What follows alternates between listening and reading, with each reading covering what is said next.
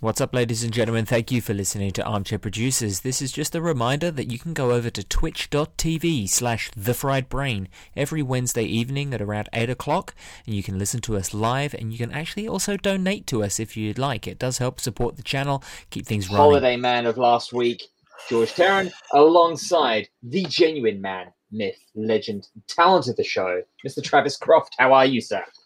I'm fine and dandy. I've decided to forgive you after leaving me high and dry last week. I haven't had a holiday since I got here. That was only 10 years ago. And he takes off to, another state to have a bloody holiday. Jeez, that's... you can direct your letters of complaint to George, not me. I won't be taking any responsibility for that. But I went out to a trivia night, an actual in-person trivia night last week. A legitimate trivia event? And I came fourth. Out of 15 or so. Hey, that's good. There were two of us, in fairness. I can't take entire credit on that one, but... Yes, you can. You're just being too decent of a fellow. No, I leave all the... we split the duties up. I keep Dell around, a friend of the show, Dell, who does the acronyms, so I can't do them. Yes. I am pretty useless at trivia, unless it's a movie trivia. I am going to kill bullshit on that, because I still remember when you came to that movie trivia at the Melbourne International Film Festival about 6 or 7 years ago, and we were a bee's dick away from winning all that. We were, but that's what I say. I'm good at movie trivia and nothing else, like geography, history, music, life, how to be a person, anything like that. I'd fail. Adulting, that kind of thing. I must say, we were a dream team that night, because we had Shay with us that night, who absolutely destroyed the celebrities when they were young section. My God, that was terrifying. It's like I suck at that. I'm like, oh, that guy was kind of familiar. She said, oh, that's that person. And they're like, oh my God, a hidden talent. Everyone has a hidden talent. Everyone has their place. She also had the horror scream as well. Yes. She a woman of many talents, of course. But everyone says I'm no good at trivia, but I've got a talent. Everyone has a talent on a trivia night, a place in a team. That's why you need a well-rounded team. You need the science guy, the acronym guy, movie, music. And I used to keep Dell and I used to keep a guy in our team for about a year who we didn't really know or like very much, just because he was very good at answering the music questions. We took it pretty serious. See, I feel sorry for that guy that randomly got put with the rest of us. Andre! Yeah, Andre! Yes! Andre, if you're listening. I'm sorry, Andre. But hey, he got shit out of that, right? We won prizes that night. That's true. I reckon our team name the following year was The Good, the Bad, and the Andre. His legacy lives on. Exactly. It's like the Antonios when they go out drinking. It's a long story. It's a private joke, and it's not very entertaining to anyone. What's on the show? We've got a chock-a-block show this week because we weren't here last week. We have. We're gonna try and it seems like we've been relatively sticking to kind of 4 topics in the run-up until the break. So I think we're going to kind of stick with that. We are going to continue on with our chain movie, which, following on from last time, was Time Bandits. This time we're following Sean Connery on. It was my pick to go to his last filmic credit, and as the much lambasted, shall we say, League of Extraordinary Gentlemen. We will have a bit of a talk about Falcon and the Winter Soldier, episodes 4 and 5, with there's 1 episode left. Have you been keeping up with Invincible? Yes, I watched the latest episode last night. Yeah, so we'll probably have a couple of words on that. And then I know that Travis went to go and see the Bob Odenkirk reskin of John Wick called Nobody. And I went back and revisited something that I trialed when Apple TV Plus first came out, which was Mythic Quest. And I smashed through that. And one of the episodes is called Quarantine. I have things to say. I think I watched a couple episodes of that when it came out, and I didn't like it. So I will be interested to hear from you. Well, I mean, you obviously liked the first season, so it's probably not going to be. I was going to say, you're going to tell me if it's got any better, but you liked it. So. Well, I mean, it's definitely a situation of it's definitely got its own style and taste, and if you are not completely down with it or willing to soldier on and kind of get invested, it's a hard entry. It's a hard entry, but you know, Celebi. I'll talk about it in due time. In due time. Indeed. I would like to start with let's just go crack on and have a look at the Chain movie. Shall we start where we always start? Start at the beginning. So as George gave the heads up, the Chain movie is the League of Extraordinary Gentlemen. We have followed Sean Connery here to his last on-camera role. I think he did a couple of voice roles after this. Kind of a shame, but this is the last thing on his resume, but considering how poorly it was received. So 2003 is the League of Extraordinary Gentlemen. If you don't know what that is, I'm going to remember to tell you what it's about for a change. It is based on an Alan Moore graphic novel series, the guy who created V for Vendetta and Watchmen, most notably. And From Hell as well was in there. And in an I believe this is the one that turned him off Hollywood, if I'm not mistaken. I think so. I think because there was a run of them. There was this. There was From Hell. There was From Hell was one. This and then V for Vendetta, then Watchmen. But no one's done anything since. So I don't know if there's anything else out there. But is threatening to be made. But Alan sort of said, fuck off after this. The League of Extraordinary Gentlemen in an alternate Victorian age, world. A group of famous contemporary fantasy, science fiction, and adventure characters team up on a secret mission. And we have Sean Connery starring as Alan Quatermain. You probably don't know many of the other stars. We have Nasruddin Shah as Captain Nemo, Peter Wilson as Mina Harker, Tony Curran as Rodney Skinner, a.k.a. the Invisible Man, who they couldn't get the rights for, so they never say the Invisible Man. He's a Invisible Man. Stuart Townsend plays Dorian Gray. Shane West plays Tom Sawyer. Jason Fleming, Dr. Jekyll and Mr. Hyde. And the Australian Richard Roxburgh plays M. And there's a few others, but those are probably your better known characters. Most of them are in the public domain, so it probably looked like a pretty good project for was it Fox? Yes. At the time. So what is the film about? So as we sort of said, we have these very famous literary characters. We'll call them literary because they're all from books of one or another. The film opens with a tank attacking the Bank of England and stealing all the monies. And that sort of prompts the British government to reach out to Alan Quatermain, who's now based himself in Africa somewhere, to put together a team of extraordinary individuals to fight back against the bad guy. I forget the Shadow, the Phantom. The Phantom, right? Yeah, which is unfortunate considering the King Comics character, the Phantom. Is a guy in a really shitty mask who's commanding the people who had the tank to attack the British bank vault. But basically what's happening is he's made it look like German soldiers attacked the Bank of England, then blew up a factory in Germany with a bunch of guys who would dress up like British soldiers, the idea being to drive the European powers towards war so he could then sell, arms to both sides and make a shit ton of money. And some people may... Wait, but hang on. This sounds awfully familiar to Professor Moriarty's plan in Sherlock Holmes' Game of Shadows. It's because it is very, very, very, very similar. I believe M is actually Moriarty, right? That's the. At some point, they it's a throwaway line where it's sort of like, oh, that guy's dead, suggesting that he's just renamed himself. But anyway. I think the insinuation is that M is Moriarty. Yes. I guess now if you remake that, you could have Holmes in it as well because he's public domain, as we have discussed recently. Good point. Yeah.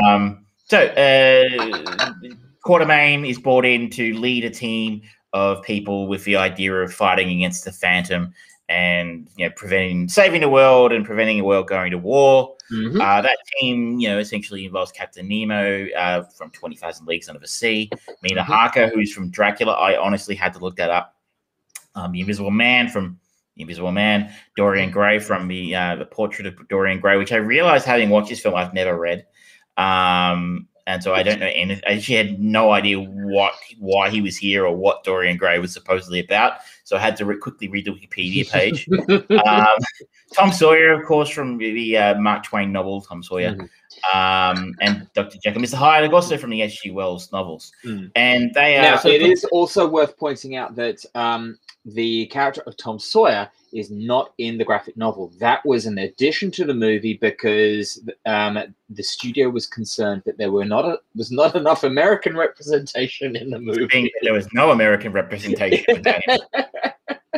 And it's interesting that he's introduced in a scene where the Phantom attacks the League in Dorian Gray's house or mansion or whatever you want to call it. And he sort of pops up out of nowhere shooting a cowboy style. And you're like, I didn't even have to hear that guy talk to know he's American.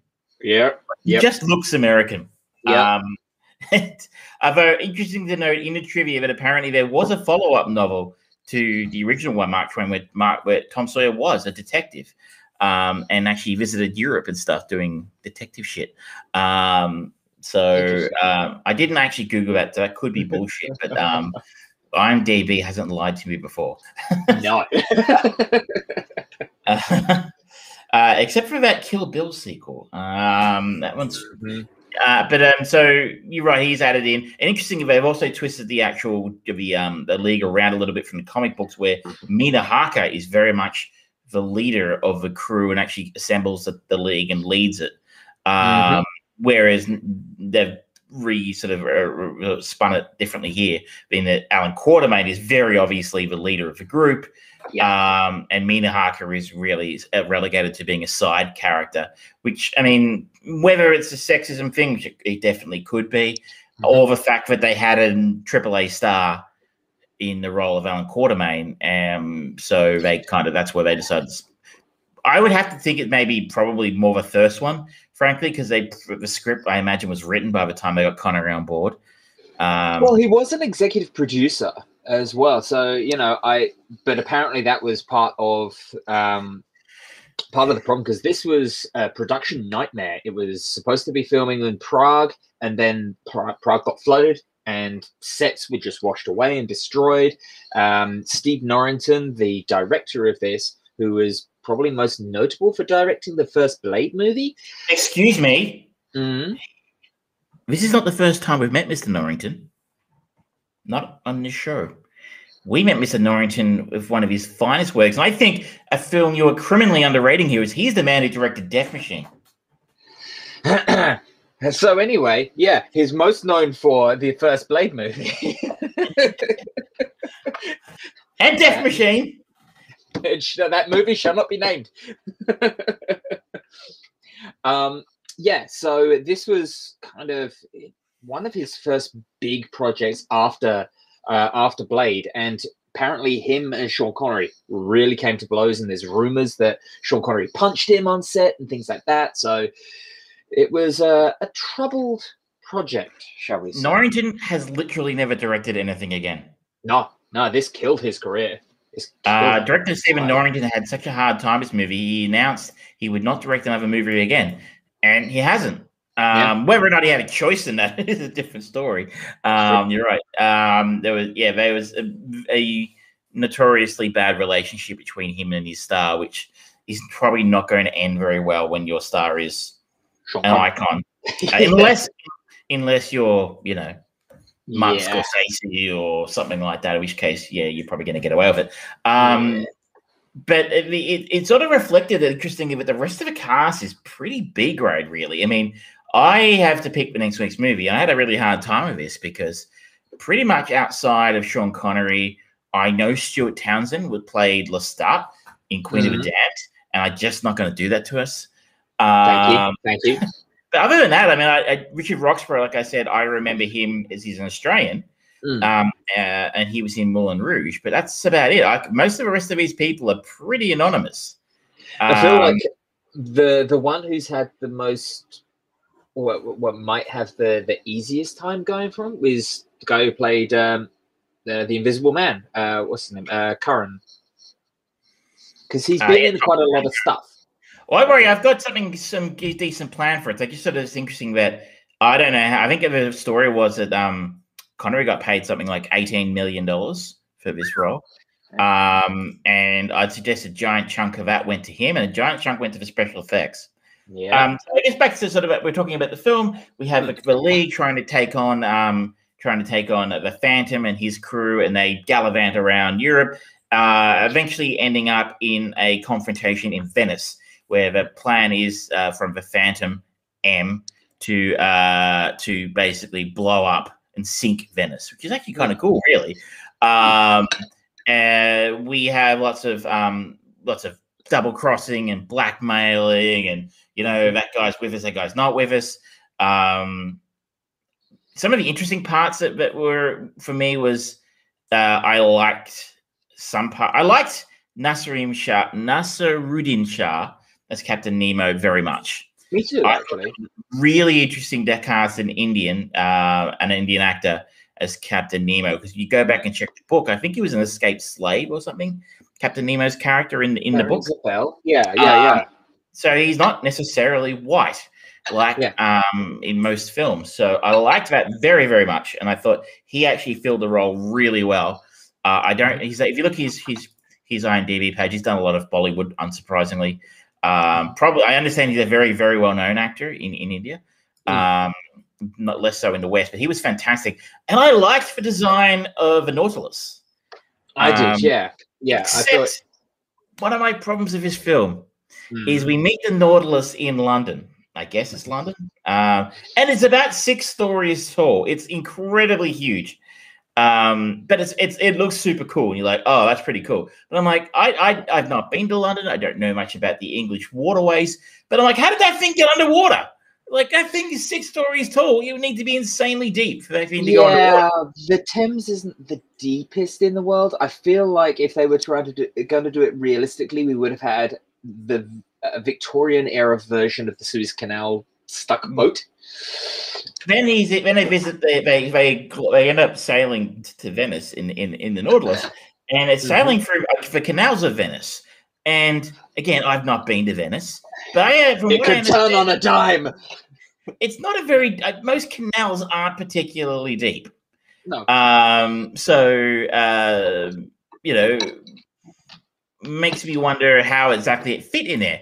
But there's also the fact that it looks incredibly much smaller compared to the buildings in Venice than it did in London, and you're like, oh, guys, you probably should have thought about that. But it looked cool. And then there's the car. I love the car. Did you love the car? I love the car. It was it reminded me, it was sort of like, okay, they've got for all of Nemo's inventions, because he's portrayed as this genius inventor, they've all got this similar aesthetic to them. And it was as if kind of Captain Nemo had once somehow seen an early concept design for Tim Burton's Batmobile, has gone, yeah, I'll do something like that. The Victorian Batmobile. Yeah, it was kind of like that. So like, you know what, I'm okay with that. Yeah, it was. I mean, so I think these sort of things portray really for me the fact that there were a lot of very, very good ideas in this film. I haven't read the book. Have you read the book? Yes. Is it amazing? I think you were talking about it the other week. It was like really brutal in parts. Yeah, there's parts of it. The story itself is it runs along the same kind of lines, but the character development within the team of the League is very, very different. And in the later book, oh shit, the shit that Mr. Hyde does to a certain member of the League, fuck me. I've read Watchmen, I've read V for Vendetta. Alan Moore doesn't pull punches. No, he does not. Comics are not for children, and anyone who questions that, just show them any Alan Moore book. And I mean, you and I are big fans of Watchmen. I think you're a fan of V for Vendetta as well. Overall, yeah. I think It it's wasn't- I think it it's the wasn't perfect. weakest of them, but it's I think From fine. Hell was the weakest personally, but there's some debate to be had on that. There's so many good ideas, which is typical of an Alan Moore based production. He's an incredible writer, Yep. full of brilliant ideas, inventive, left wing, edgy, threatening ideas, stuff that make what led Watchmen to being such a great film, despite the fact it was made by Zack Snyder. Sorry, I need to see. So mean. I am being mean. It was a good We film, didn't ask for that. the book's even better. And so you can sort of see them piddly through his film, but really cool ideas that are sprinkled throughout it, along with actually some of the really great production ideas, which I imagine maybe come from Stephen Norrington or the production designers. But it never gels. It's just too badly put together to survive. But for me, I think those ideas are good enough that it kept it interesting for me. I just think it's a cool idea. It's basically a Victorian Avengers.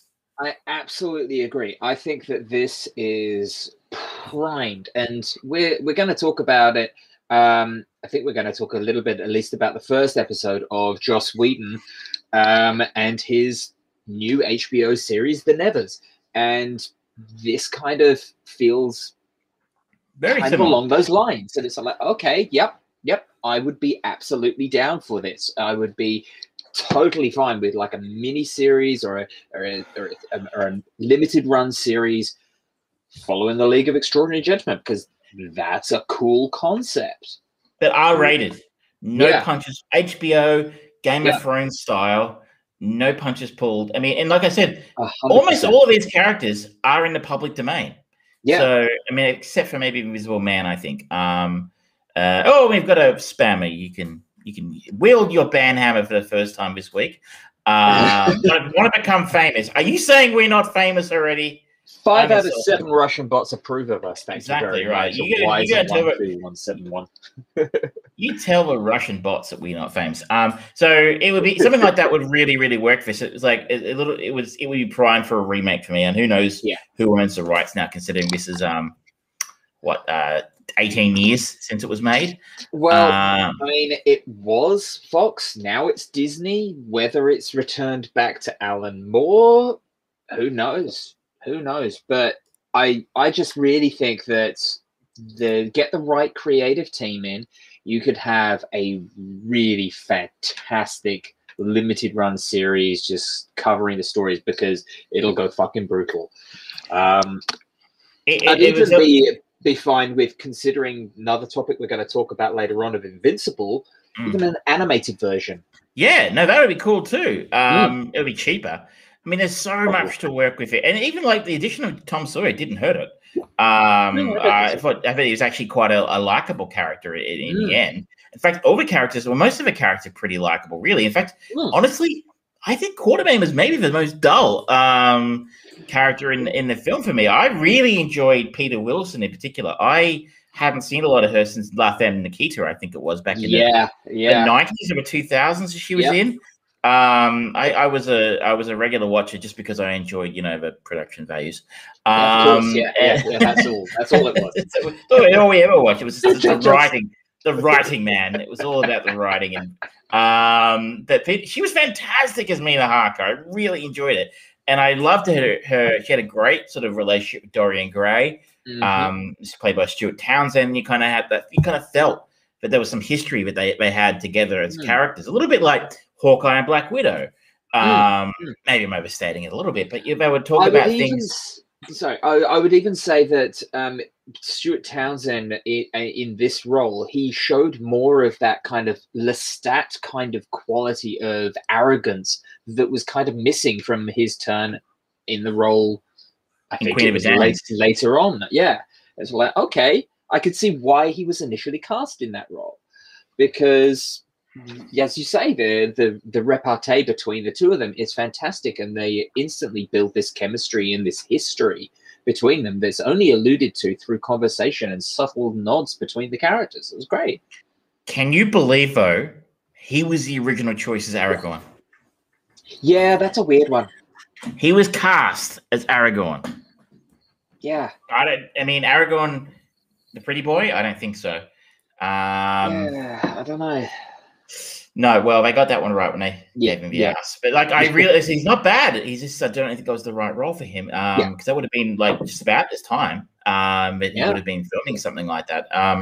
And like, so I enjoyed their repartee very much, and I could definitely see how Mina Harker would make an interesting, leader of a group like this, and that would sort of feed into that current trend right now, for female leading characters and stuff like that. For something like the Nevers, and you could even if I mean, let's face it, Alan Moore's not going to have anything to do with it, so you can fatten the team out a little bit. You can go out but I'm sure the rights to some of Jane Austen's characters are up and available. You can stick them in the team. I don't know. Well, considering you've got Pride and Prejudice and zombies and all of those sorts of things, I'm pretty sure they're open source now. So, it was. I actually hadn't seen the whole thing end to end, and it's a bit long for what it is. I just think it probably had an hour and 50 in it, the story. But I just don't think. I mean, I don't think much. I can't spend such a long time since I've seen Blade. I don't think Norrington's much of a director. Death Machine probably taught us that much. Maybe he just got lucky with. Maybe he's got. You don't know what we're talking about. We Death Machine is a 1994 action science fiction film that we watched last year as one of our chain movies. Being with Rachel Weisz, I think it was. Was the link into that film, and that you had a real challenge getting us out of that. I did. Yep. Thank you, Brad Dorff. But I don't think he's actually much of a director. And maybe it was just as you said earlier, it's a troubled production, and he kind of had to cobble together what he had. But it was just the ending was a bit meh. Yeah, I feel like every element of it, the runtime probably would have been fine, but they just spent it in unusual ways, and it's like, okay, you're not really doing that. You're picking that story up again after you've been without it for 45 minutes. Okay, I don't know.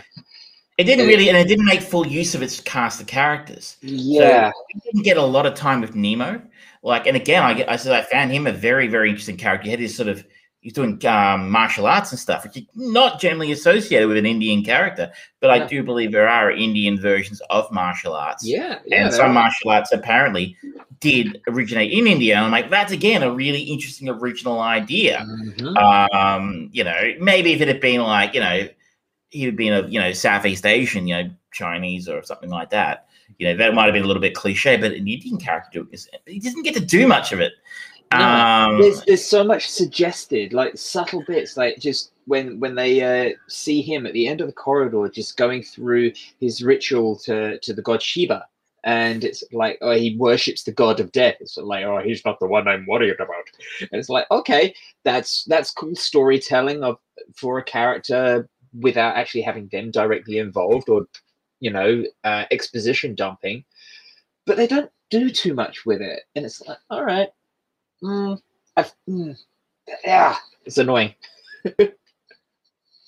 So close yet so far. I would, as I said, this is a prime for a remake. They lost their shirt in it, so I don't think there'd be a hustling back to it. But it's fascinating to me. We've talked about it before. We go back to Monster Squad, which is a favorite film of ours that we've watched on the show. They've got these interesting IPs sitting there doing nothing with them, but it's just easier to make another Star Wars spin-off. Yeah, and it's really sad that these are, especially for something like the League of Extraordinary Gentlemen, where they're all these literal iconic characters or slight variations thereof, and yet they are not bankable like things that were made in the last 40, 50 years. Is there really a time limit on these characters? Do you think there's going to be a point where we don't have a Dracula or something? Dracula's like that? The thing is that Dracula's bankable. Mina Harker isn't, because again, like I said, I had to look her up. I haven't read Dracula since I was in high school. So the character name didn't instantly, like, Van Helsing's probably bankable. You know, probably the Hugh Jackman film. You know, and I guess maybe that's it. Maybe if they had a part of this, like one person in it, like a Frankenstein or a. But then again, also like you put Frankenstein in it, that's just as a horror film because that's what Frankenstein means to people. So you could do your dark universe thing, which they tried to do a few years ago and failed. Because you can sell that as a horror film. What do you sell this as? If I said it's got Alan Quatermain and Mina Harker in it and Captain Nemo, and like we go back to that couple who are having a date at the movies on a Saturday night, and they're looking at the board, and Fast and Furious 9, Furious in Space is on, or or this, in space. Which one are they going to go for? They're going to probably pick the one they know something about. Alan Quatermain, no one knows what Alan Quatermain is. No one knows what Captain Nemo is. So I think it's because we're pitching, as we come back to all the time, they're pitching at, just trying to catch a second of someone's attention with something that they know. Yeah. I did just remember the remake of this, for lack of a better descriptor, and that was Penny Dreadful. Yeah, it's very similar. Penny Dreadful has got that same kind of idea. You've got Timothy Dalton. His character is very much the Alan Quatermain, old school Victorian gentrified adventurer. You have Eva Green in there, who is kind of taking up that little bit of a Mina Harker role. You had Josh Hartnett in there being a bit of the Wolfman. You had Frankenstein and his monster coming into the show. You had, I think there was a moment of Dorian Gray in there as well. Yes, he was in there. So it's like they've played with it, and that was a critical success show. I think with the right people and starting small, kind of starting it almost like a Blumhouse movie where it's a minimal budget, just get that groundswell going, they could build it up into something quite potent. I think those characters have got more than enough, particularly with set in the Victorian era, with one of the most kind of historically relevant protest things of the world, which is the suffragette movement. That can be tied into so many things. Either you update those characters and bring them into the modern age where protesting is part and parcel of our life, or you set it there, but you bring in some of that kind of phraseology and ideology from present and inject it into the past, where it's kind of, these are conversations that have been happening since back then. So it's like, yeah, it's sad that these conversations were back in Victorian era, and they're still not resolved. So you can play with it. It would be. I don't think I'm going to be holding my breath, though. Historic bombs don't usually get reboots at a high rate. That's fair. Unless somebody in particular comes along and says no. Yeah, somebody with a big name says, I want to do this. Yeah, like Chris Nolan comes along and says, like, you know what, I've got a passion project for. They'll go, here, blank check. And that doesn't happen very often because they like doing their original stuff. Yeah. Maybe with Zack Snyder or something, if his next film. I really like the look of his next film, by the way. Yeah, I do. I think that Army of the Dead is going to be... Wait, is it Army of the Dead? I think so, yeah. It looks like fun. For some reason, I was thinking Casino of the Dead. It's like, that kind of works too. It does, yeah. All right, well, Travis, I think we've kind of come to an organic end for our review of League of Extraordinary Gentlemen. It is up to you. Where are we going next? There are so many. It's actually a little bit challenging, I said, but I decided to go with British. We're going to follow British character actor Jason Fleming. I'm assuming that's how you pronounce his name. Oh, yeah. And he's done some stuff. He's been around a while. I did consider he was in Spice World. Don't worry, we're not going to Spice World. Don't you fucking dare. The temptation was there. It was tempting. He was also in a couple of Guy Ritchie films, Snatch and Lock, Stock. Yeah, but what I'm really enjoying about what we're doing at the moment is I'm watching a lot of stuff I've not seen before. And I'm not going, and we haven't been going easy choices. And so this might be, maybe people think this is an easy choice, but I think it's actually going to be pretty good. I haven't seen this film before, and I've been looking for a reason to watch it. It is the 2004 Matthew Vaughn, Daniel Craig film Layer Cake. Ah, yeah, it's a good one. A successful cocaine dealer gets 2 tough assignments from his boss on the eve of his planned early retirement. Daniel Craig, Sienna Miller, Michael Gambon, Sally Hawkins. I think you can find Cole Meany from Star Trek.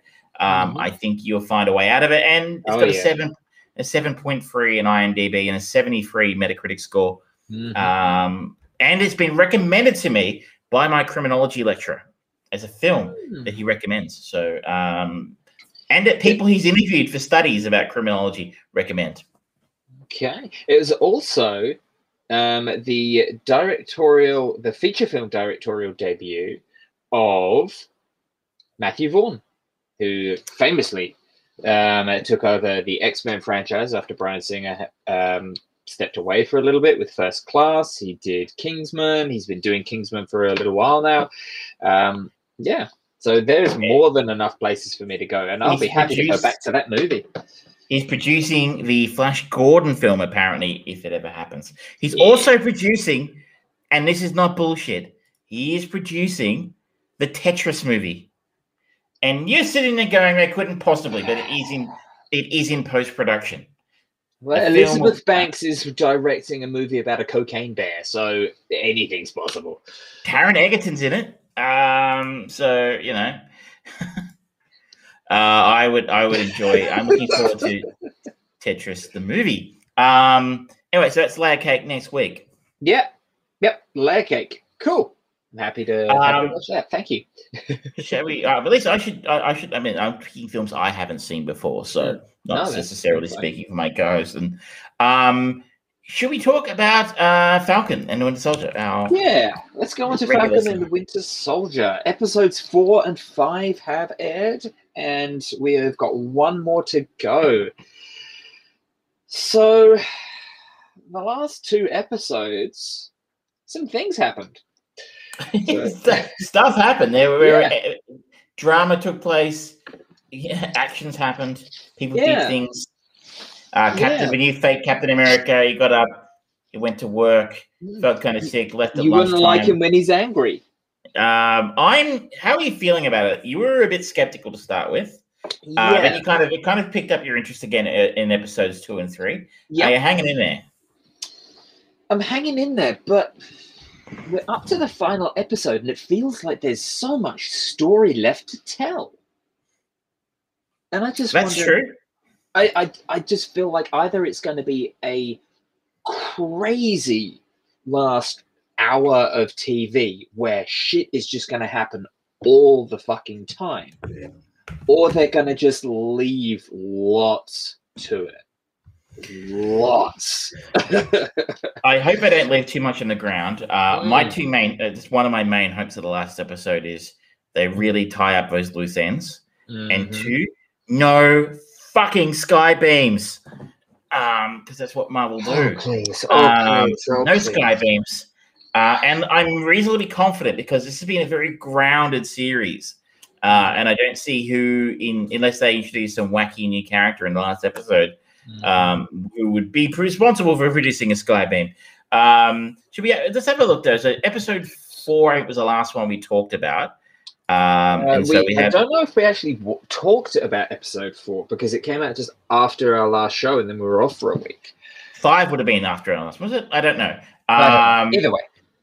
But so basically we've now had we now have so spoilers if you haven't watched the show yet and you would like to watch the show and you're planning to watch the show. Spoilers incoming. Now you've been warned. So we now have a fake Captain America, played, of course, by Wyatt Russell, John Walker, who is now superpowered. He has taken the serum in episode 4. 4? Yes, it was 4. I think John Walker had actually already had the serum at the start of the show. But, he took it at the end. He took it in episode 4. He found it on the ground. Oh, you mean he stole it, not consumed it? Yes. Well, he found it and he consumed it in episode 4. No. He wasn't superpowered at the start of the show. He wasn't? No. Because he was like taking on those other superpowered people in like episode. But he was in the same way that Anthony Mackie was, but he's not superpowered. I don't know. I'm curious about that. I feel like for me, I thought that he had already taken the serum. That's why they had that whole conversation with Battlestar in the episode. It's like, would you take, if you found a serum, would you take it? He goes, oh yeah, absolutely, man. It just makes you more you. But oh, you'd be fine if you got it because you've got all these awards and stuff. I had that whole conversation about that. Well, I thought that they were having that conversation because he'd had it and he was worried that it was changing him because he was starting to show a little possible psychoses. I thought that what they were going to do in that whole scene was him possibly force feed his friend the serum so that they could be superpowered together. That's where I thought that was going. I just FYI, people, I can't see the chat. My chat has crashed after you banned the spammer, so I'm going to have to ask you to keep, and just in case anybody throws anything in. So far, nothing. It's okay. I'm just saying. Sometimes we have occasional people who do comment on the show. Yep. So we have also sorry, she's a superpowered hero who may or may not have been superpowered at the start of a show, and who has now kind of lost his nerve and actually killed someone at the end of episode 4. We have Battlestar was killed in a fight with the Flag Smashers. And John Walker chases one of them down, fake Captain America, and kills him with his shield while in public while people are filming him. In episode 5, we have a character who is now stripped of his commission. Rank. He's taken rank, and he's basically given dishonorable discharge, and he's stripped of his authority. You no longer have the authority of Captain America, and we expect you to return the shield. But the shield, of course, he doesn't have anymore because that was taken in a fight by Bucky and Falcon. Yeah. I was keeping Anthony Mackie, Falcon. His character's name. Sam. I guess we also learn about some shady goings on in episode 5 with Sharon Carter. Is potentially the word on the street is that she may now be the power broker. Certainly, that is quite implied. There's a huge cameo in episode 5, which blew my mind. Did you catch it? I don't think I did then. Julia Louis-Dreyfus turns up. Yes. A now discharged John Walker, who I believe will probably go on to be U.S. agent, is the character in the comic books.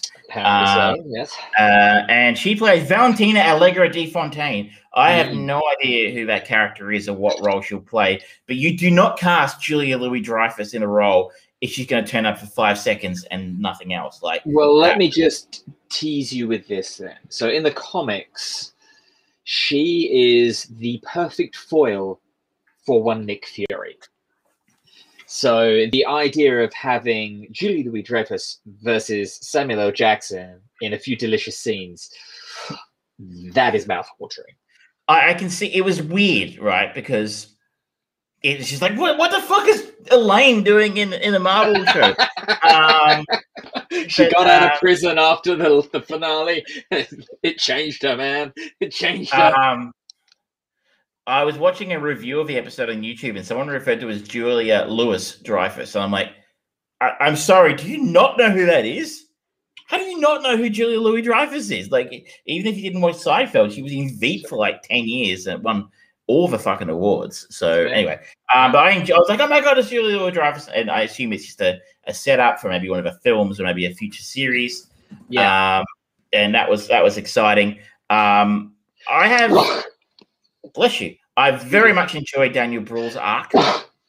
Yes, I did. I hope that we have not seen the end of him because he was delightful. He's he's quick because of this show. He's been given more room to breathe, and he is on a level where I think that he treated with the same reverence. He could be very comfortably sit in a similar pantheon as Loki. Did you see the video that Marvel released a longer 1 hour video of him just dancing at the So stupid. It's funny. I enjoy it. And so Daniel Bruhl, we talked about that earlier on. Great actor, really enjoying his shit. Yeah.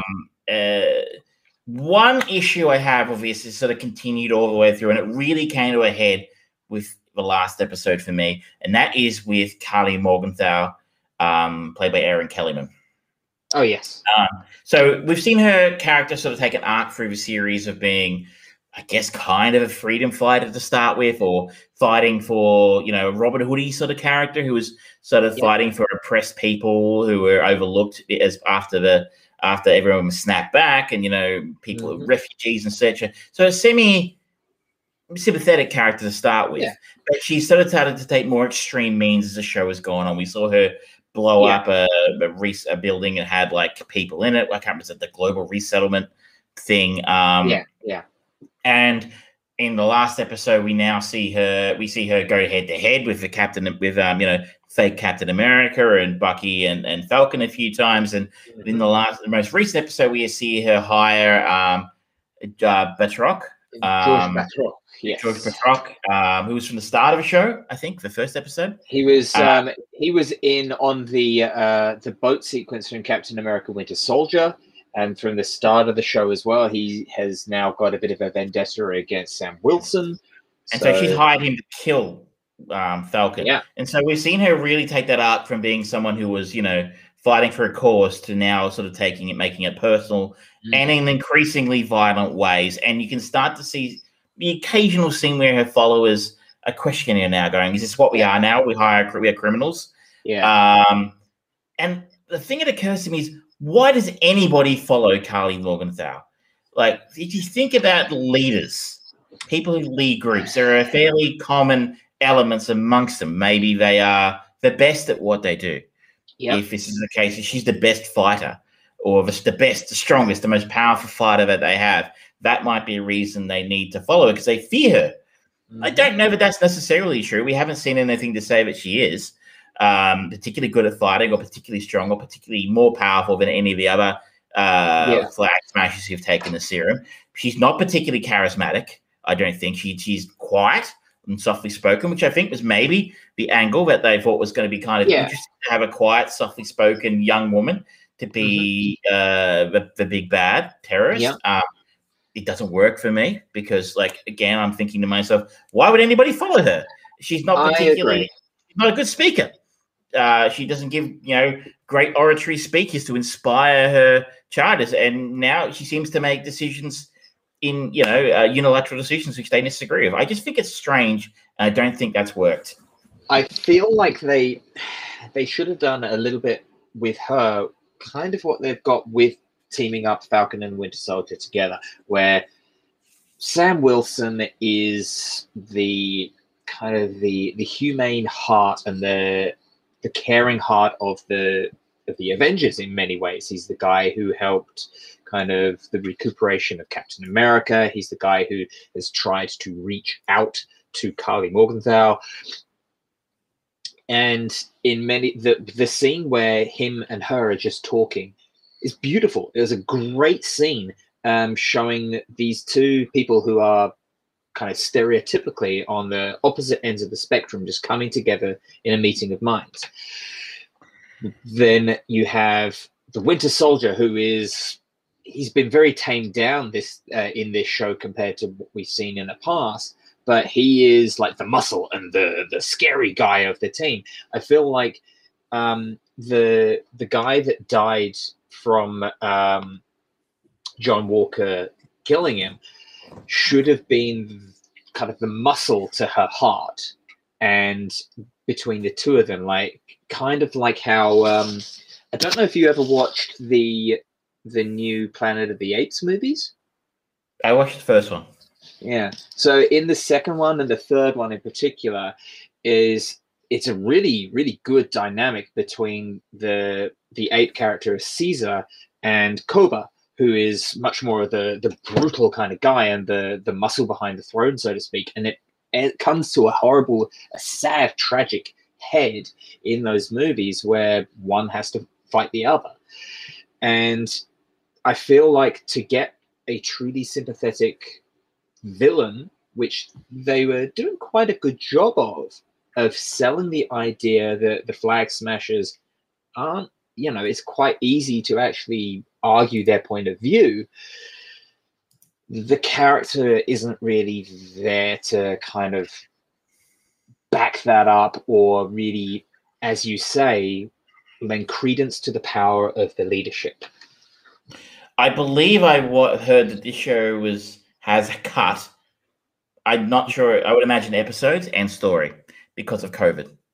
I understand the person who died earlier in the season, where Carly Morgenthau was really attached to a person in the refugee camp. I forget the character's name, who we barely met at all. And like all of a sudden it was a major plot point. She had to go there for his funeral. And we're like, why? Yeah. I understand that character had a significantly amount more story behind what their importance in the Flag Smashers and why she was important to Carly. But I understand a lot of that was cut for time because the Rhoda. So maybe I'm being a little bit hard, and maybe there was more that they had on the page that was going to give us an understanding of why people were interested in what Carly thought and who she was, and that's yada yada yada. Maybe it was more on the page that we didn't get to see, but I'm finding that a weakness of the show is I'm like, who is this? Why does anybody care what she says? Why do they listen to her? Yeah. But mostly, I must say, I really enjoyed the last episode. I thought it was strong. And I really, again, come back to the argument, the part with the African-American soldier who was experimented on, Isaac. And Isaiah Bradley. Isaiah Bradley, yes. And so we talked to, he was in episode 2 and coming back again. And the story he really told, if you're familiar with US history, really echoed the Tuskegee tuberculosis thing. The American government gave medicine to people, what they said was medicine to a bunch of African-American people when they were really just seeing what happened to them when they got tuberculosis. So they experimented on these people for a long time without them knowing that they were doing it. And so I think that was the angle that they were going for there. It was very reminiscent of that. And again, I'm enjoying the fact that this is just the people, it's a superhero show. But it's dealing with actual shit, right? It's like, it's not just telling a cool story. Where actually, if you look up, there's a subtext going on here. I think that's the true power of episode 5 is the fact that it kind of did away with, it kind of stopped pretty much every storyline except just building the relationship between Sam and Bucky and Sam's relationship with his sister and Bucky reaching out to other people. It was in kind of a real character focus, and it was really delightful. It was really nice to see them be able to go deeper with these characters and explore them in different environments, see the challenge and the thought process behind Sam of, am I going to take up the shield? And having them just having this very nice, just open, honest conversation, and they're just almost like throwing a baseball back and forth. They're just kind of flicking out the shield and watching it. Yeah, it was a beautiful moment. It was a very humane moment, and I really appreciated it. But I think that's your penultimate episode.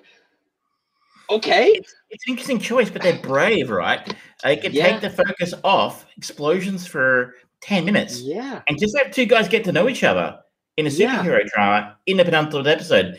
I think probably what the genius of this show is for me, most of all, is some people at the end of Endgame, right? A lot of people are like, "Oh, Bucky's going to become the next Captain America because he's already superpowered. He was his best friend, yada yada yada." So there's a few people who were a bit surprised when Falcon got handed the shield at the end, and a lot of people I talked to were like, I'm not really interested in seeing Falcon as the Captain America because he's not superpowered and I don't know anything about him and he's boring. And not to say, I mean, I think the fact that people thought he was boring, probably more of the fact he hadn't had any real arc of his own yet. I mean, because he was one of the lesser characters. So what I think this show, the genius of this show, what it's achieved is when Falcon takes up a shield and becomes Captain America next, with everyone who's watched your show is 100% on board with Sam being Captain America now. We've been on a journey with him. We know him. We like him. We care about him. He's had to overcome quite a bit to get to this point. So he didn't just get handed a shield and go, by the way, you're now arguably the most famous superhero in the world. Yeah. You know, he's now actually earned the right to that title in the audience's mind, I think. Yeah. And the next Avengers film, because let's face it, there's going to be one. Of course. So whenever he's in the next Avengers film as Captain America, he's earned it. He's fucking earned it, and we are on board with him. That's it. And I feel like the way that they are showing him taking up the mantle, they're going to have to do something along these lines for whoever or whatever they do next to continue the legacy of Iron Man as well. Because iconically played by one of the most charismatic personas of cinema. And how the hell do you follow it? You're not going to leave that property to just sit on a shelf. They're working out plans already, I'm sure of it, of how they're going to continue that legacy. And you can't just randomly just go, oh yeah, here's that kid that you totally forgot about from Iron Man 3, who just randomly popped up and had changed so much because of puberty. No one knew who the fuck he was at the funeral. Now suddenly he's got a super suit. You know, they can't do that. The fact that they have invested this time into continuing the legacy of Captain America and doing it in this way of really retaining that kind of the heart and soul of the best of humankind, that representation of what Captain America is kind of supposed to be, and doing it with the character of Sam Wilson and really getting people to actually care about him where he hasn't had much screen time. And people have largely, even to me, it's like, I'm not particularly interested when the series started. It's like they had good chemistry, him and Bucky in Winter Soldier, the Civil War. So I was like, okay, I'm happy to see that. But now I actually care about him. So it's well done. And they're going to have to do that with Iron Man as well. So it'll be interesting to see what they do. I'm sure many people, they're getting paid. Imagine getting paid to read comic books at Marvel Studios and go, think about what you're going to do with him next. Like, that would be cool, wouldn't it? But, you know, it's like that. It's the thought of, is the sort of like the Disney Plus shows, is that where they do this? Because I think it is. I can't see them being able to do this in a movie. I mean, so we talked, I mean, I'm going back to a conversation from several years ago, but before Infinity War landed and before, I think it was original plan was to be one film, right? Yeah, I think if I recall correctly. But either way, remember looking at the cast. It was a bit bigger then. I think the Eternals were part of it at that point. And we're looking at going, how the fuck do you get that many characters on the screen? How do you make it interesting with that many characters on screen? How do they all get something to do? Yeah. So that fans walk away satisfied. And the Russo brothers, to their eternal credit, did that. They did it pretty well. Like, I mean, I'm sure somebody walked away disappointed that Black Panther was only in Endgame for 5 minutes, but like everybody had their moment. Yeah. But at the same time, what you couldn't do was because the whole arc of that series, those films, is really about Cap and Iron Man, right? Like that was and you know, there were a couple other big parts in there, but they were the key players. Yeah. But so you can't tell all those stories. So Wanda didn't get much of a story. Vision didn't get much of a story, despite being insanely powerful. You didn't get a lot of story, as we said now with Falcon. So I think that's what their TV shows will do. I think there's a lot more. They've left a lot on the table with these characters, and now they've got their own fucking TV network, so they can just go. We're going to make, you know, maybe this would have been an 8-9 episode season in a different time, and we're going to fully explore these characters a little bit more, flesh them out, or take them from A to B. So we've got Falcon. We want him. He's at A. We need him at B. We'll do a 6, special run TV show to get that character. Can I give you one last weakness on this though? Yeah. You really need to be up to date with your Marvel to keep up with this, right? Like, yeah. all the way through, like you mentioned Boltrock earlier, I'm like, he's probably been in something else, but I've forgotten.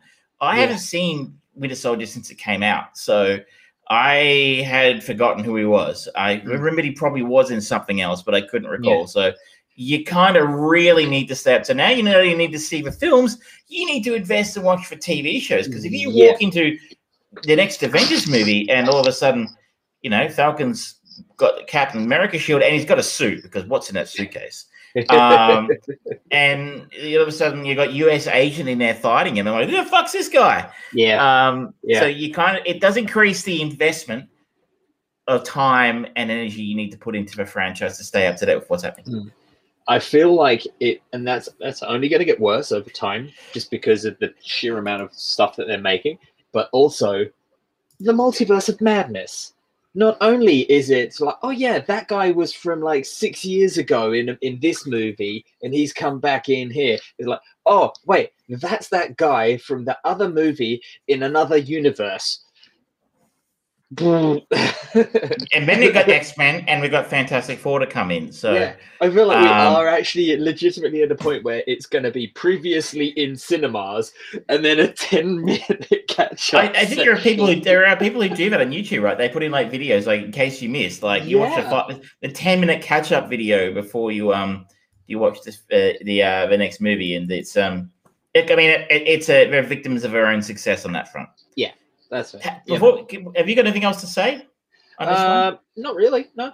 Did you see, while we're on Marvel for a sec, did you see the trailer this week for Shang-Chi? Shang-Chi? I did. Not interested. I thought it was the most boring trailer they've produced in a very long time. Yeah, it was very generic. The action sequences, they didn't seem really punchy for me, and these are supposed to be highly trained assassins and things like that, because I don't really know anything about the Ten Rings organization or anything with the Mandalorian, but you've cast Tony Leung Chiu-Wai as the Mandalorian, and he is a living legend of Asian cinema. Not only martial arts movies like you think in Hero and a plethora of other movies, but he is phenomenal at drama. And so it's like, okay, that's what they're showing as their first true glimpse of the movie. It kind of feels like a higher budget version of Iron Fist. It really did. I got a huge Iron Fist vibe from it. Yeah, and that is not good. It's not a compliment. Because that wasn't good. No. I was really, and then I don't know, and Awkwafina's in it, who's a comedian, I guess. Yeah. And there's the final scene is hers crashing a bus or something. Yeah. And she looks at the camera, and I'm like, oh, they're gonna have a great line to finish this trailer. And it was just the most boring, uninspiring, unfunny line. And I'm like, wow. Everything felt off to me. The pacing, the mood that they were trying to set, the action levels that they were trying to set, they didn't really reveal anything of the story. It's like, okay, you either say something or you say nothing. And you've shown us stuff but said nothing. Look, I mean, we've said this ad nauseum on the show. People listen that Marvel are famous for really bad trailers, in my opinion. I remember when we saw Black Panther's trailer, we're like, whoa, this is going to be a stinker. And it wasn't. Or by the exact opposite, we saw the Suicide Squad trailer and thought, this is going to rule. And it was fucking terrible. So I'm not basing anything too heavily on the trailer. And I'm going to see it anyway, just out of pure curiosity.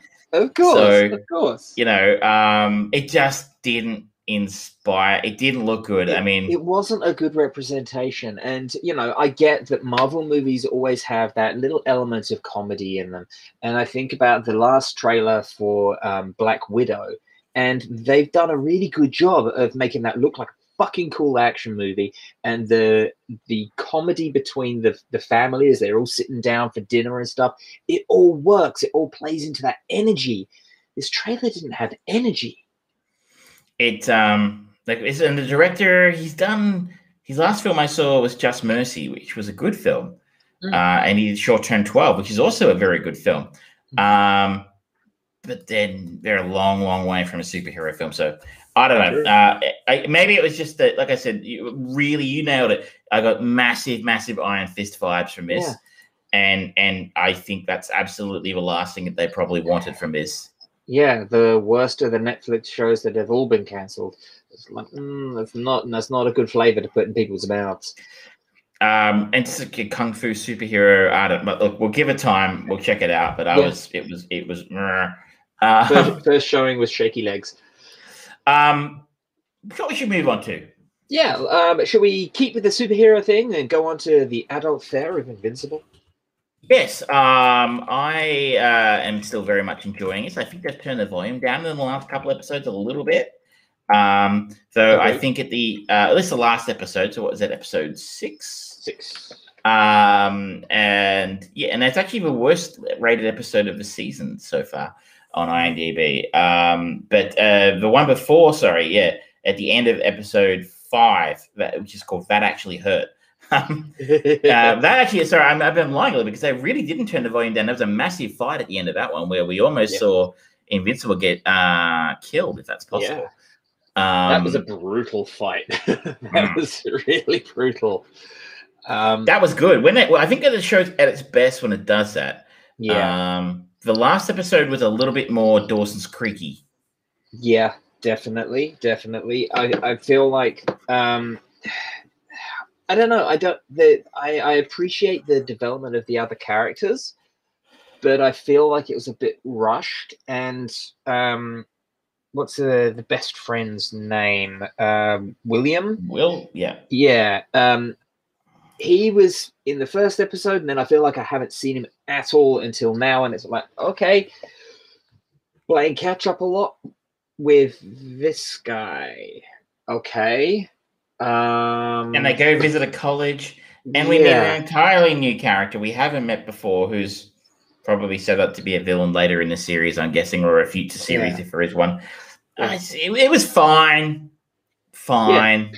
I feel like it's gonna quickly become a bit of a victim of its own success, because the first few episodes were so rock solid and so strong. The pacing was great, everything was great, that you just literally can't keep that going. No show ever has. They've always had lulls, and comparatively, I think it's still pretty good, but it's not at the same level that I was hoping for. It's still good. I'm still enjoying it. I mean, it's done a very good job in 5 episodes up until 6 episodes now, including episode 6, to really build relationships with his characters. I care about them. I like them. We understand their challenges in life, and I mean, it's interesting to see Invincible's struggle. Is a little bit of a Spider-Man-y struggle, right? Like he's trying to have a normal teenage life and have a girlfriend at the same time as trying to, be a superhero. And that's an interesting angle. Even if we have kind of seen it done before, it's a slightly different one. It's almost like Superman in that role. Yeah. Young Superman. I don't know. Did you ever watch Smallville? Did they ever do that in Smallville? I did. Yes, they did. That was one of the best bits of this last episode for me. They played it very true, where William finds out that Invincible is Grayson, because it's just Invincible, full costume, standard costume with the half mask and the glass. He comes down and he's right over the top of Will, and Will looks up and just goes, "And that's you." Yeah, it's like, well, yeah. I mean, it's half a fucking face is showing. It's not that difficult. Like, how does no one? There was a meme that I saw, and it's like. It's showing the DC movie characters versus the Marvel movie characters. And it's like Tony Stark and Iron Man and Captain America and Steve Rogers. And it's like all these regular people with secret identity. No one knows who they are. Everyone knows who they are. And then the opposite was the case for the DC ones. It's like, yeah, that's actually kind of true. It's dumb. They're very obviously those people. Why are they having a secret identity? And why are they not? I watched again this week. There's the famous, probably the best thing for me that came out of Batman vs Superman was the Jimmy Kimmel clip where they reshot the party scene where he's like, "You're Superman, oh, you're Batman," and then Lex Luthor comes up. Lex Luthor comes up and goes, "No, he can't be Superman. He wears glasses. Superman has perfect vision." Yeah, he can't be Batman. He's wearing a nice suit. Batman with a big flowing cape. Yeah. So it's like that would have been better if something had actually gone in the film for me. But yeah, I like that too. And it was just it felt like it was like a placeholder episode, this one, but it's still, I think, a lot of fun and very, very enjoyable.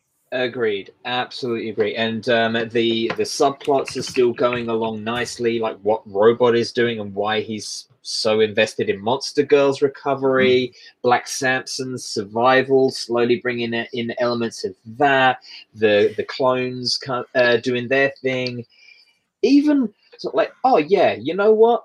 The son of that security guard from the first episode, yeah, we're going to bring him back and make him part of the story and actually have it mean something. Is like, that's cool. I appreciate it. And of course, the main one being that, his wife has figured out that he killed the Guardians. That was a good scene as well. Him just sitting there having a beer with his tailor. Yeah. That was I don't know if I mentioned this when we talked about it earlier, but it is distracting sometimes when they cast people. We did talk about this, didn't we? Yeah. It is so distracting when Mark Hamill pops up in the show. And I'm like, it's Mark Hamill. Yeah. I don't care who you say that is. That's Mark Hamill, right? He can't play. He can play the Joker fine, but he can't. If he's not playing the Joker, I don't know. I just don't feel like he could disappear like he could when the Joker he's doing that role. It's like, it's Mark Hamill. You haven't watched Avatar: The Last Airbender, have you? No. Because Mark Hamill plays Fire Lord Ozai, and he is very good in that. He is threatening, he is menace, but on a totally different spectrum to what he did with the Joker. He is a very, very good voice actor, but he has got that iconic voice. And if it's not a character that is just deep information, if he's just kind of doing a cameo or whatever, it's like, yeah, what? He's trying a voice, but it's him. It's hard to understand. It's like, I mean, and because I guess because I think we talked about it earlier, but some of the characters actually, like Nolan looks like J.K. Simmons, so you got to basically go, it's J.K. Simmons, but he doesn't look anything like Mark Hamill. It doesn't work for me, but and a lot of the others, I'm very easily able to forget that Zachary Quinto plays Robot, or Stephen Yeun is playing Mark. It just, those are fairly recognizable people, but I just forget that they, they sort of drop into those roles so easily. But either way, it's not a criticism of a show. It's a lot of fun. It's just a point of it, but highly enjoyable. Still, I'm looking forward to the rest of it. I hope that we get it maintains it through to the end of the show, and more to come. Because if this is a success, I hope that it does breed more of that kind of option for production companies to go, okay, you know what, like what we were talking about before. League of Extraordinary Gentlemen. Let's do a live action thing. We've seen little bits of it. Those little tiny pebbles falling down the mountain that will start a landslide, like Zack Snyder's animated Curse of the Black South Ship, or whatever. For Watchmen, that was great. That was really good. And the got season 2 coming out at the end of this year. Love, Death and Robots on Netflix. Very excited about that. Yes. So we've seen this slowly developing kind of marketability of adult cartoons, and not just talking about stuff like Rick and Morty or Adam, the Family Guys, and South Park, and that sort of stuff, where it is 100%, we're getting away with this because this is raunchy comedy. It's like, no, we're doing this just because we're making it for adults. That's it. It's nice and simple. It's going to be funny sometimes. It's going to be brutal. It's going to be dramatic, whatever. And I really appreciate that. I love that world. This is a pebble that starts an avalanche, and that's much like my suggestion about video game movies, which is just waiting for that. Waiting for that pebble. It's happening. It's happening. It's happening. It's happening. It's still happening. I swear to God. Uncharted's going to be the one. I swear to God. Borderlands is going to be the one. Sonic the Hedgehog and Pokemon were the and Angry Birds. Ones. Yeah. Should we talk about a different kind of superhero? Yeah, let's talk about the Nevers, which is I guess an interesting one to talk about, considering the recent slew of anti-Joss Whedon. Well, it's produced by his long lost cousin Was Whedon, and we don't mention the war here. and Was Whedon has a knack for this a little bit. He reminds me a little bit of his long lost cousin. So if you don't know what we're talking about, The Nevers is a new TV series based. It's an original series created by, unfortunately, Joss Whedon, who, if you hadn't heard, is persona non grata in Hollywood. He's a pretty fucked up shit he's been accused of. I mean, obviously there was stuff a couple of years ago with Ray Fisher that came out about his behavior towards Ray Fisher, who played Cyborg in Justice League. I mean, the fact that he produced that thing is enough of an atrocity that we shouldn't want to talk about it anymore. But he actually cut him out of a film. He victimized him, and I think there was accusations of bullying and racism and that sort of thing. And then fairly recently, some of the stars of Buffy, from back in the day, came out and accused him of very similar sort of bullying and harassment, I guess. Well, not direct sexual assault or anything of that nature. Was it Michelle Trachtenberg said that she wasn't allowed to be alone in the room with him? Yeah. If I recall, that was one of the accusations. It was some pretty messed up stuff. And and I think I just think you have to talk about this if we're going to talk about the Nevers. And I think the other part of it that a lot of people have said to me is that felt most betrayed by Joss was he had a reputation as being a feminist. Yeah. Yeah, he produced Buffy, with great female leading characters here. For a long time, he was the guy that everyone wanted to create a Wonder Woman movie. And it made a lot of sense when you think of his success of making action-orientated, female-led Buffy the Vampire Slayer and the character of River in Firefly and things like that. Like, that absolutely makes sense. Like, that probably would have been a nightmare. Well, he did do a TV show, right, with Adrienne Palicki, but never got picked up for Wonder Woman. But that's what Joss has done, and but he did write and direct this episode. He is the creator of the show. He has stepped away from the series now, so I don't know. I have to imagine on other things in his personal life, which like not working ever again. But this show is a Victorian. There's interesting companion piece to League of Extraordinary Gentlemen in a way. 3 years after an inexplicable event suddenly equips them with extraordinary abilities, Amalia True and Penance Adair work to protect their kind from widespread deepening antipathy. Meanwhile, Police Inspector Frank Mundy, Ben Chaplin, investigates a string of murders at the hands of a reportedly touched and highly dangerous serial killer named Malady.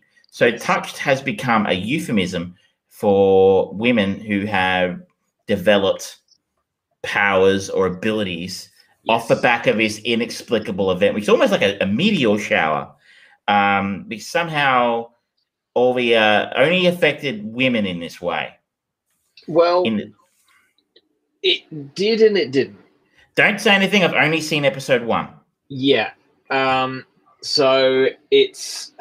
I thought that they had a bit of a reveal of it at the. They did. It was like the sprinkly sort of things in the air. It was like a ship kind of thing coming over. Yeah. That's right. But it kind of looked like I guess it was sort of reminding me a little bit pollen. Of like pollen. It reminded me a little bit of a meteor shower in the Day of the Triffids, as being kind of the MacGuffin that kind of set off the whole thing. But that affected everybody. But this event only affected women. And that's where touched has come to mean people who are not, mortal anymore in the sense that they some of them have one of the characters we meet early on has developed the ability to speak multiple different languages. Another character is ginormous. Yep. That sort of thing. I do love that idea actually as a superpower of just knowing every language and not having a mother tongue essentially, and she just jumps from one to another. And for the lay person, for someone living in the skid streets of London, your child just starts saying bonjour, je m'appelle George. It's like, and you don't know French. It's like, my son is possessed by the devil. It's a cool concept. It is, and that's where Amalia and Penance come to the fore in the sense that they run like a home or an orphanage or a academy for the gifted students. For wayward women. For mutants, sorry. It is a very Professor Xy sort of role for them. But they take these people, these women in who are touched, for want of a better term, and give them a home. And I guess maybe we'll learn more as we move on about exactly what their role is and, looking after and maybe developing those abilities. And they are played by Amalia is played by Laura Donnelly, who I don't know. But she's quite good in this. She's from Outlander. If any of our female watchers or listeners are fans of our show, because I understand it's mainly about the eye candy on Outlander. I tried watching an episode once and made it about halfway through. Yep. And we also have Penance Adair, played by Anne Skelly, who again I don't know either. But I really enjoyed the first episode of this immensely. Actually, I was thoroughly entertained. I think it did everything that it needed to do to set up a series. It had cool action sequences. It very much cemented the kind of the attitude and the narrative type storytelling that you're going to get in this show. It had very clear lines of these are good guys, these are bad guys. Look at their fucking faces. They're clearly bad guys. Look at the political intrigue that's happening here. It had a little bit of a sampling of everything, but it all flowed nicely. It was well paced. I kind of felt like the escape from the carriage in the car was a little hammy, a little contrived. It reminded me a little bit of Firefly. Yeah, I can see that. But overall, yeah, I enjoyed it, and I've watched the second episode, and it continues very nice theme. It is not all about the action. You are getting some really nice character development pieces and really just good conversation between some of the between the different characters. And the particular thing that they are doing very nicely, that I wasn't sure whether how much they were going to invest into this, but they are actually bringing some of those social restrictions, shall we say, of the Victorian era into the conversation, not as like SJW kind of commentary pieces, but they're just using them as like, that's what it was like in this time. And those were certain expectations that men and women had in polite society and things like that. And we are going to actually shine a bit of a light on that. And it's not going to be comfortable all the time. It's going to be funny sometimes when you look back on it and go, really? That's dumb. But it's all done with a certain level of reverence. It really was. I did find some of the look, there are characters in there who I just didn't feel like they belonged there in that age, talking and moving around like they did. Like I don't know how many. I don't know how commonly would you have run into a couple of Indian people in London in the 1890s? I wouldn't have thought it would be terribly common. No, I don't know. Fairly common, considering how prominent England dominated India. Oh no, that's obviously they did. They ruled half the world. But I mean, like, was it all? I don't know how many people were coming back to England. You're getting quite a lot. A lot of them were kind of coming back as either kind of like what sort of happened a little bit with Pocahontas, where she was brought back as a bit of an exhibition. So like, oh, look at this.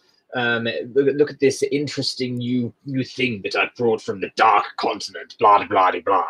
And they would either be kind of indoctrinated into high society as like these kind of like show ponies, or they would be cast to the wayside when the fancies changed and it's like, all right, now you're a prostitute, tough luck.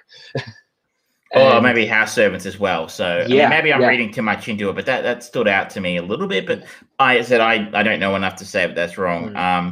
I enjoyed the political side of it as well, in the sense of like, you know, someone would refer to them as touched, and I don't think they're like, oh, we don't like you being called that kind of thing.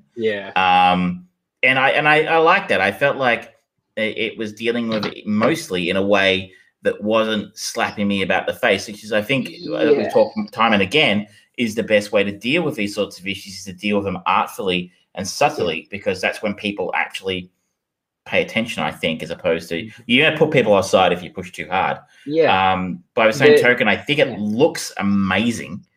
Production value is high, incredible. So like, I don't, you know, people said to me, I'm not sure if you're going to like this. Like, our regular commenter from usually it says, I don't think you like it's too fantasy for you, and I don't like long time videos like fantasy. Not really my jam. But like, where's something like Penny Dreadful, or what about one of Orlando Bloom ones, or Grimm? They put me offside because they look cheap, and they feel cheap. Penny Dreadful didn't look cheap. Maybe not Penny Dreadful, but Grimm. But Grimm, they've got that. Yeah, there's a very, very obvious kind of like, oh yeah, this is the threshold that kind of genre piece gets to. You don't go above that. It's like watching the CW superhero shows. Yeah, you know, exactly. Like they just feel cheap. And then this doesn't feel cheap at all. I feel thoroughly immersed in this.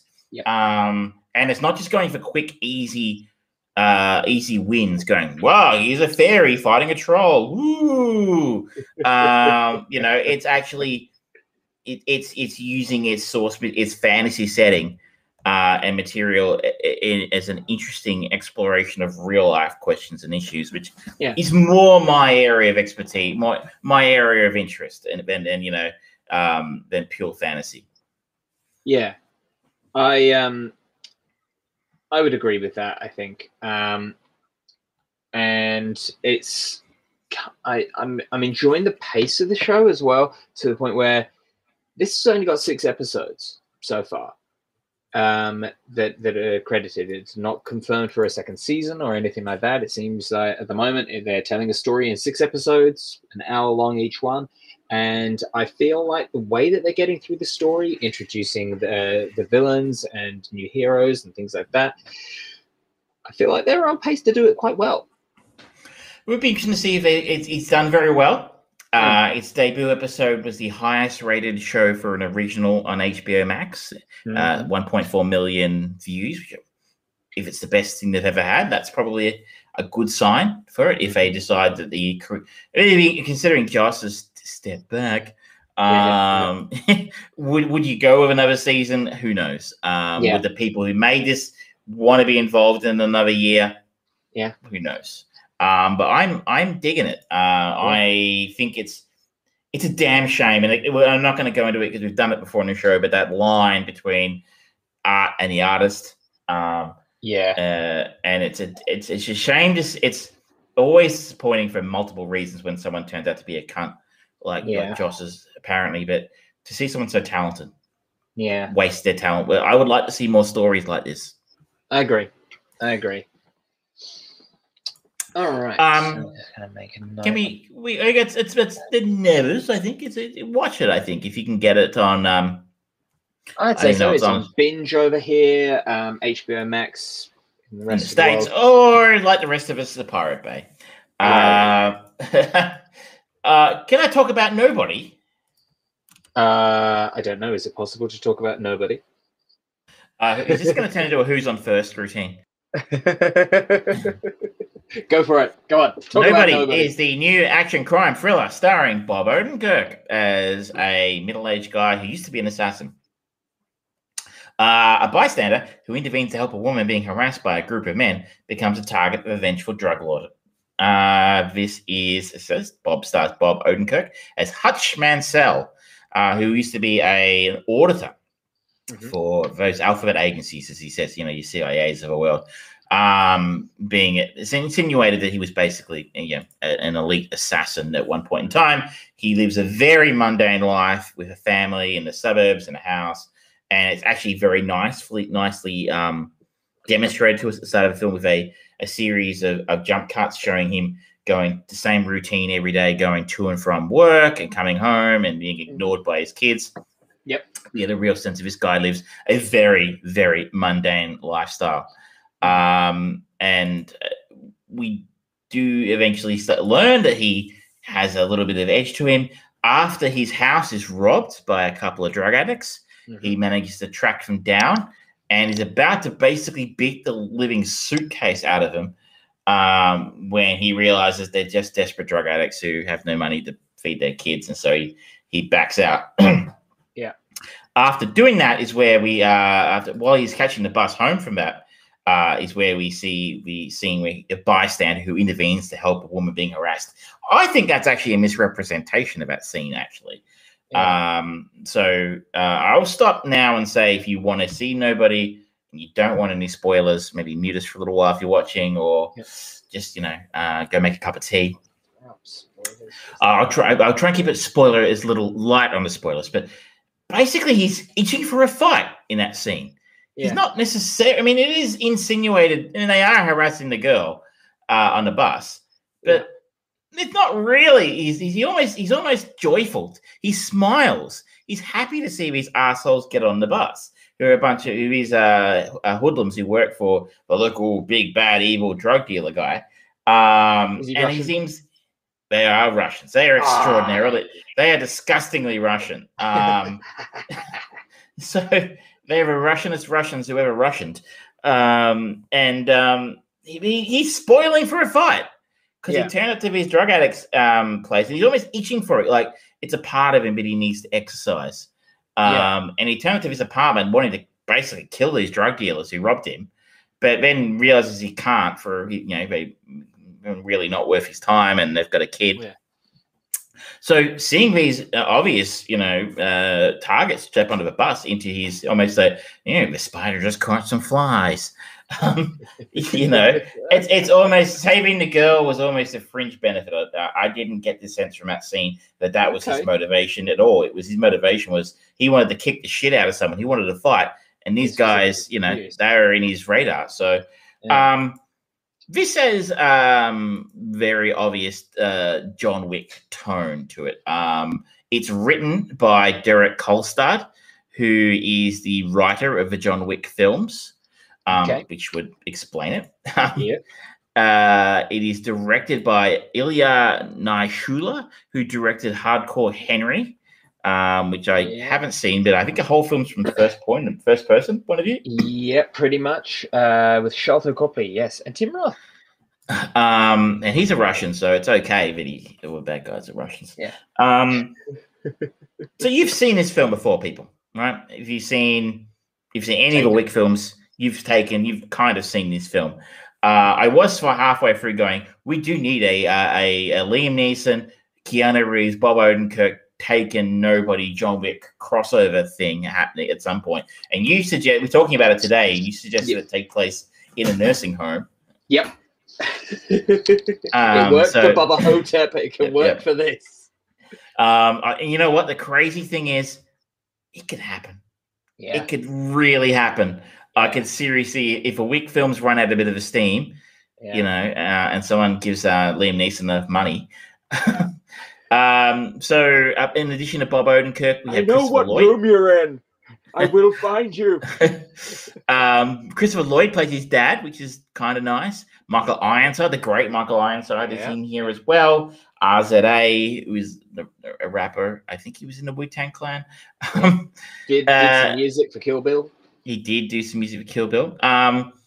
This film is fine. It's fine. I'm not a massive fan of the Wick films. I think they're good. I enjoyed the first two very much. I did not like the third one very much at all. But this is very reminiscent of those. It's, you know, angry white guy with a hidden set of skills, a very specific set of skills. Angry white guy with a specific set of skills kills gangsters in increasingly painful and inventive ways. But by the end of the film, probably the most accurate way I could describe it was a mashup of John Wick and Home Alone. Okay. So keeping it spoiler-free as they can, Yeah. the finale, you can imagine, right? There's a finale. There's a big showdown, right, between the bad guys and the good guys. Yeah. And it takes place in a factory, which they always do, don't they? Always take place in factories. Yep. But this is a factory that the Bob Odenkirk's character, Hutch, used to work in and now owns. Okay. Fairly recently, just purchased it. He now owns this factory, so he has some time to set up some stuff. Yeah. So imagine if, and hey, here's an interesting idea for the next Home Alone film, is that Macaulay Culkin is the angry white middle-aged guy who has a very specific set of skills. And deadly with Lego and micro machines. This time, they ain't paint cans he's swinging at you. But imagine it was an adult John Wickian Kevin, whatever his name is, McAllister, who was taking down, instead of robbers, Russian gangsters. You know, Dan feels good robbing gangsters.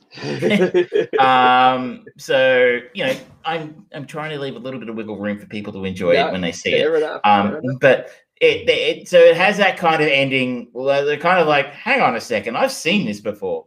Yeah, it was a kids' film, and it's not necessarily a bad thing, but it's a strange tone, because the tone of the finale for me was almost like, was this being played for laughs? Like, you know, Wick's films, I don't think the Wick films are played for laughs very often. No. Right? Like, they're fairly serious action films. I'm like, this is a weird time for me to be potentially snickering at this kind of stuff. But yeah, here we are. So I enjoyed it enough. It was fine. It's 90 minutes. It doesn't overstay its welcome. It doesn't pretend to be anything it's not. You know, if you're looking for something quick and easy and light to watch at the cinema, it's worth it. Look, okay. If you, especially if you like the John Wick films, if you really like the John Wick films, you're probably going to like this too. But can I just give one last mention? Bob Odenkirk is fantastic in this, like really bloody good. Like I don't know if he did the stunts. I assume he didn't, because he's like old, and he doesn't strike me as the kind of actor. I mean, he's in his 60s, almost in his 60s. Yeah. And he doesn't strike me as the kind of guy who does a lot of action work. So, but I don't think anyone was particularly shocked to see Keanu do an action film. Keanu does action, right? Yeah. Liam Neeson, you know, maybe a little bit, but not so much. But, you know, it was a little bit of a stretch to him play that character in Taken. But this is way outside of what we expect from Bob Odenkirk usually. Yeah. And he really, really does well. So I wouldn't be surprised if there's more of these to come. Okay. I wonder if there's the next kind of combo movie before we get to the Old People's Home. It's going to be like Charlize Theron's Atomic Blonde character, and it's like Boys v Girls or something like that. Or we could have remember Red, the Red films with Bruce Willis and John Malkovich and Helen Mirren. Yeah, that was more comedy though. That was more action. Yeah. All right. Well, I am going to just finish the show off with revisiting Mythic Quest on Apple TV Plus. This was a comedy show. It's by what's his name? Ryan McElhenney, who is he partnered up with his Always Sunny in Philadelphia guys to create this show. It's he plays the owner of a successful video game design company, and his troubled staff struggle to keep their hit MMORPG Mythic Quest on top. And it's when I first watched it, I found it really hard to get into because it's about game design. Well, about life in a game design studio. So it's a little bit of a niche environment. Most people know what it's like working in an office, but this is definitely not your standard office that most people work in.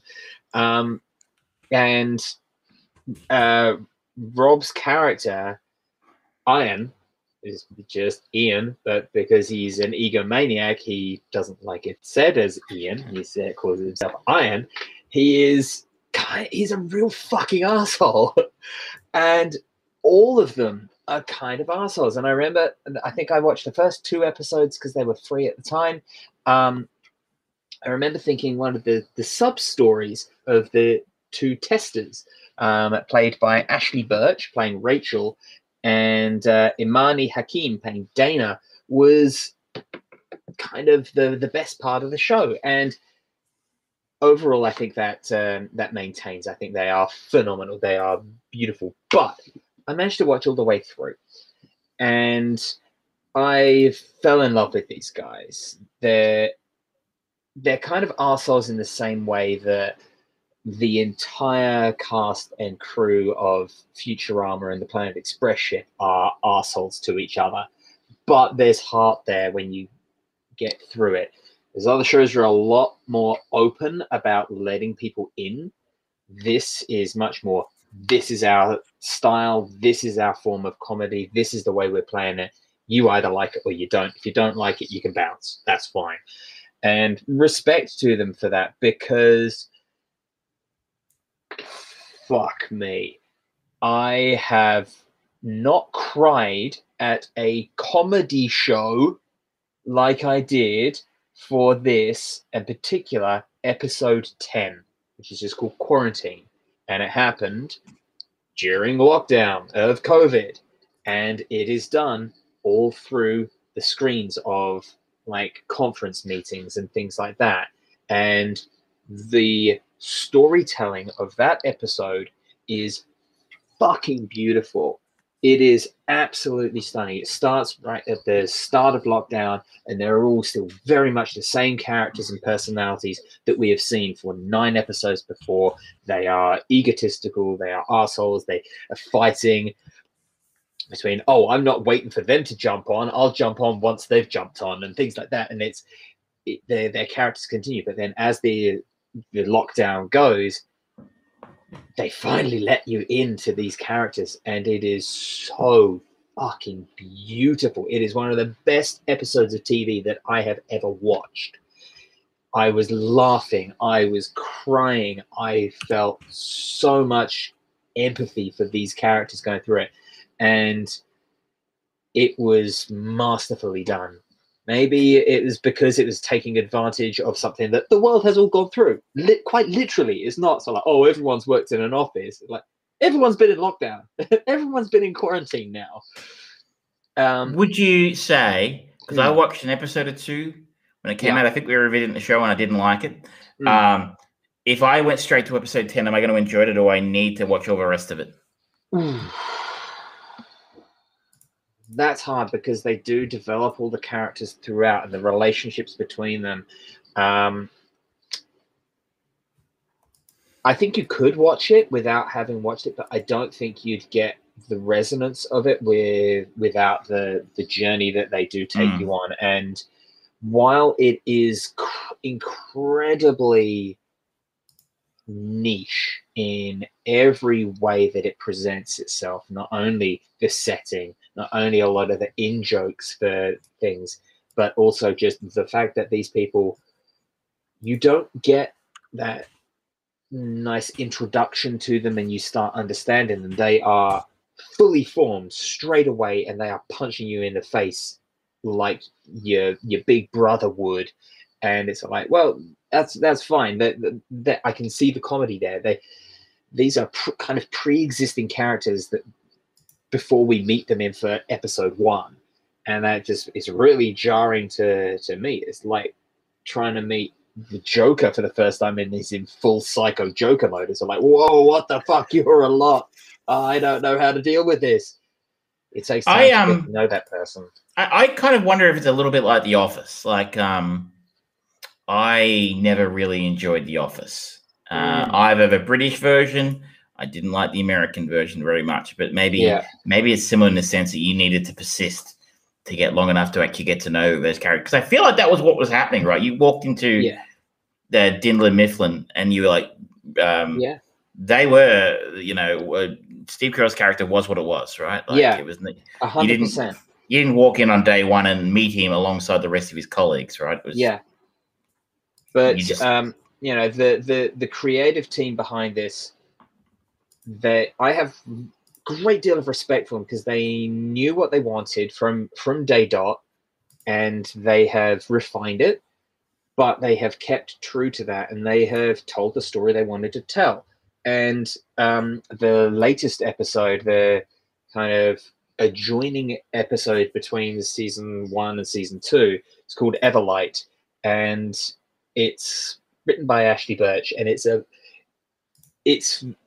sappiest of episodes that they have, but even then it's still really cool, and it's kind of a real coming out party for what's his name, where is he? Danny Pudi, who plays the character Brad, he is all about financing, and he'll kind of angle to finance everything, and he really comes out of his shell, and it's this beautiful, stupid, overly hyper fantasy sequence, but it actually is also happening at the same time in the real world, and it's just great. And I've got to say, F. Murray Abraham, Salieri, the guy that killed Mozart. He killed Mozart. I kill a lot of people, Jack. Buddy. He is fucking funny. See, they got that right in that film because he was funny in that movie. Yeah. Are we talking about Last Action Hero here, by the way, people? If you haven't seen it, it's a forgotten, overlooked classic. It is beautiful. But I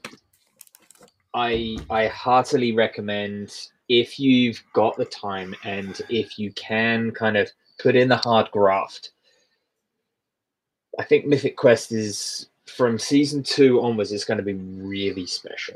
If you are willing to take the journey, you quite appreciate it. But it's a slog. It's a slog if it doesn't gel with you after episode 3, you're not gonna like it. Which is a lot to say in a way, because these are not long episodes. They're like 25 minutes long. Yeah. So I'm tempted to give it another go because it was highly rated. And I like video games, and I know a lot about the industry because of my 10 days having worked in the industry 5 years ago. That happens. But it's I question a show that's a slog where it had 25 minute episodes are a slog. But you've sold me, and I don't have time, but I'm going to try and find some time to actually take a look. Plus, again, it is nice that one of the leads, it's an Aussie homegrown talent. Her name is Charlotte Nickdowell. Yeah.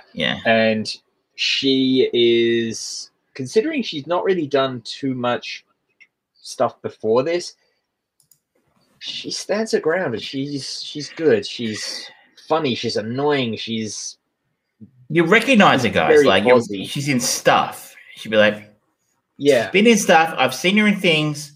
She was in Please Like Me, which is a show I quite liked.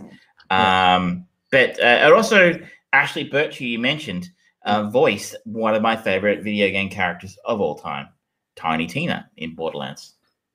There you go. Yeah, she is an accomplished voice actor. There was one bit after watching the latest episode, I had to tweet at her because they do this. There's a LARPing sequence, live action role playing, and she was an extended cameo guest player on Critical Role.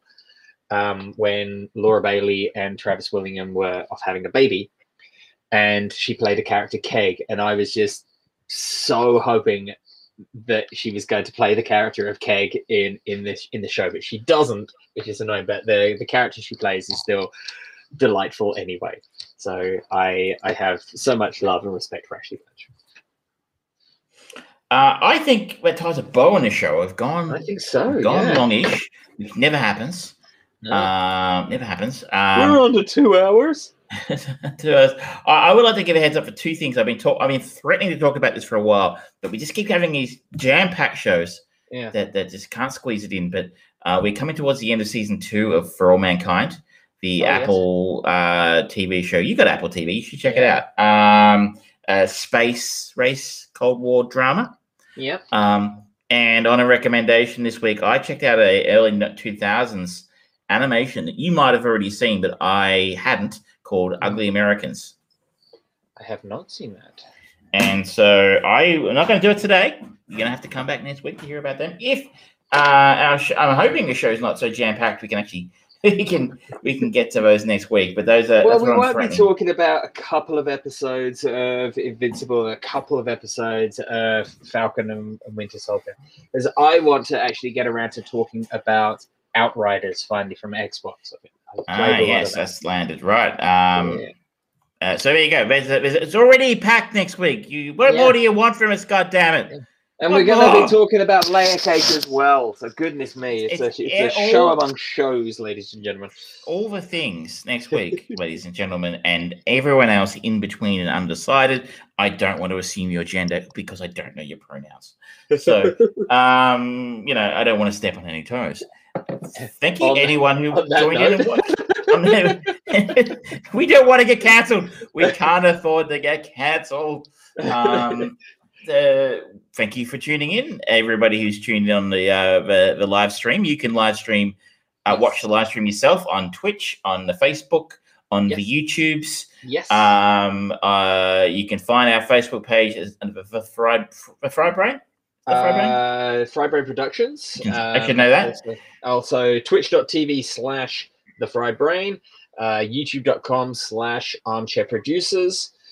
And obviously you can get this as an audio podcast on all good podcasting platforms when I load it up, which usually I try and do on Sundays, but he was on the Gold Coast. I haven't had a holiday for 10 years. But if you want to watch the show, we do it every week around about 7:30 Australian Eastern Standard Time. If you're overseas or you're local, we can tune in on one of those channels. You can find old copies of the broadcast, the streams on there as well. If you want to learn about what the posters from the Polish edition of Airplane 2 look like, you can jump in there and find out. That's a thing. Otherwise, thank you for watching. If it's something you'd like us to talk about, send us a message. People do that. We do. Good night, ladies and thank you for listening to Armchair Producers. We are a weekly podcast every Wednesday at 8 p.m. Australian Eastern Standard Time.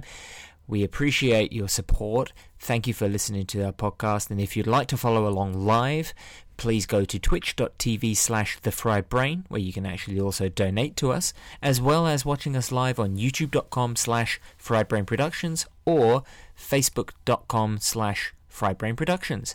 Thank you, and see you next time. Bye-bye.